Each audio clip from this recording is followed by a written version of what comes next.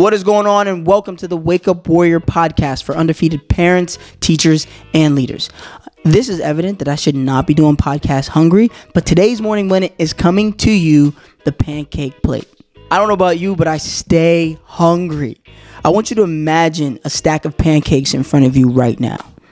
All your favorite condiments are on it. The butter is perfect because it was put on right after it came out the girdle. The syrup is poured perfectly. And then you sit there and devour every single last bit. So what happens next? Well, some of us take the plate, fork and knife, over to the sink, wash it immediately, 30 seconds, done. Other people who will remain nameless, one of which is talking to you right now, will put that plate in the sink, all the stuff, and let it sit until that specific stuff needs to be used again. Now, I didn't have to do it then, but at what cost? So when I actually wash it, what happens? And if you've done this, you know exactly what it is.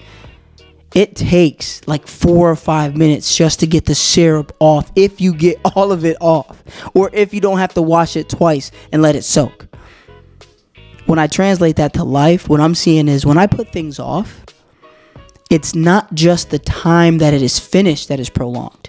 It usually takes twice as long to get it done and requires significantly more effort. And sometimes it's not even as good. So when we're looking at projects, it takes twice the amount of work to be half as creative as you would have been if you had just taken the time and done it right up front. Now, for parents, teachers, and leaders who are focused on having more time with their people, finding time to work out, that 3 or 4, we're talking about 6 to 7 times longer to finish the task. Well, those things add up. So taking that time to do it right away also allows you the time to enjoy life a little bit more.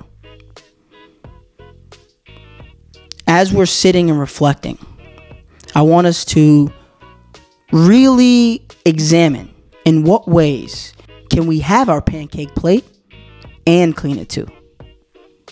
Thank you for tuning in. Be well.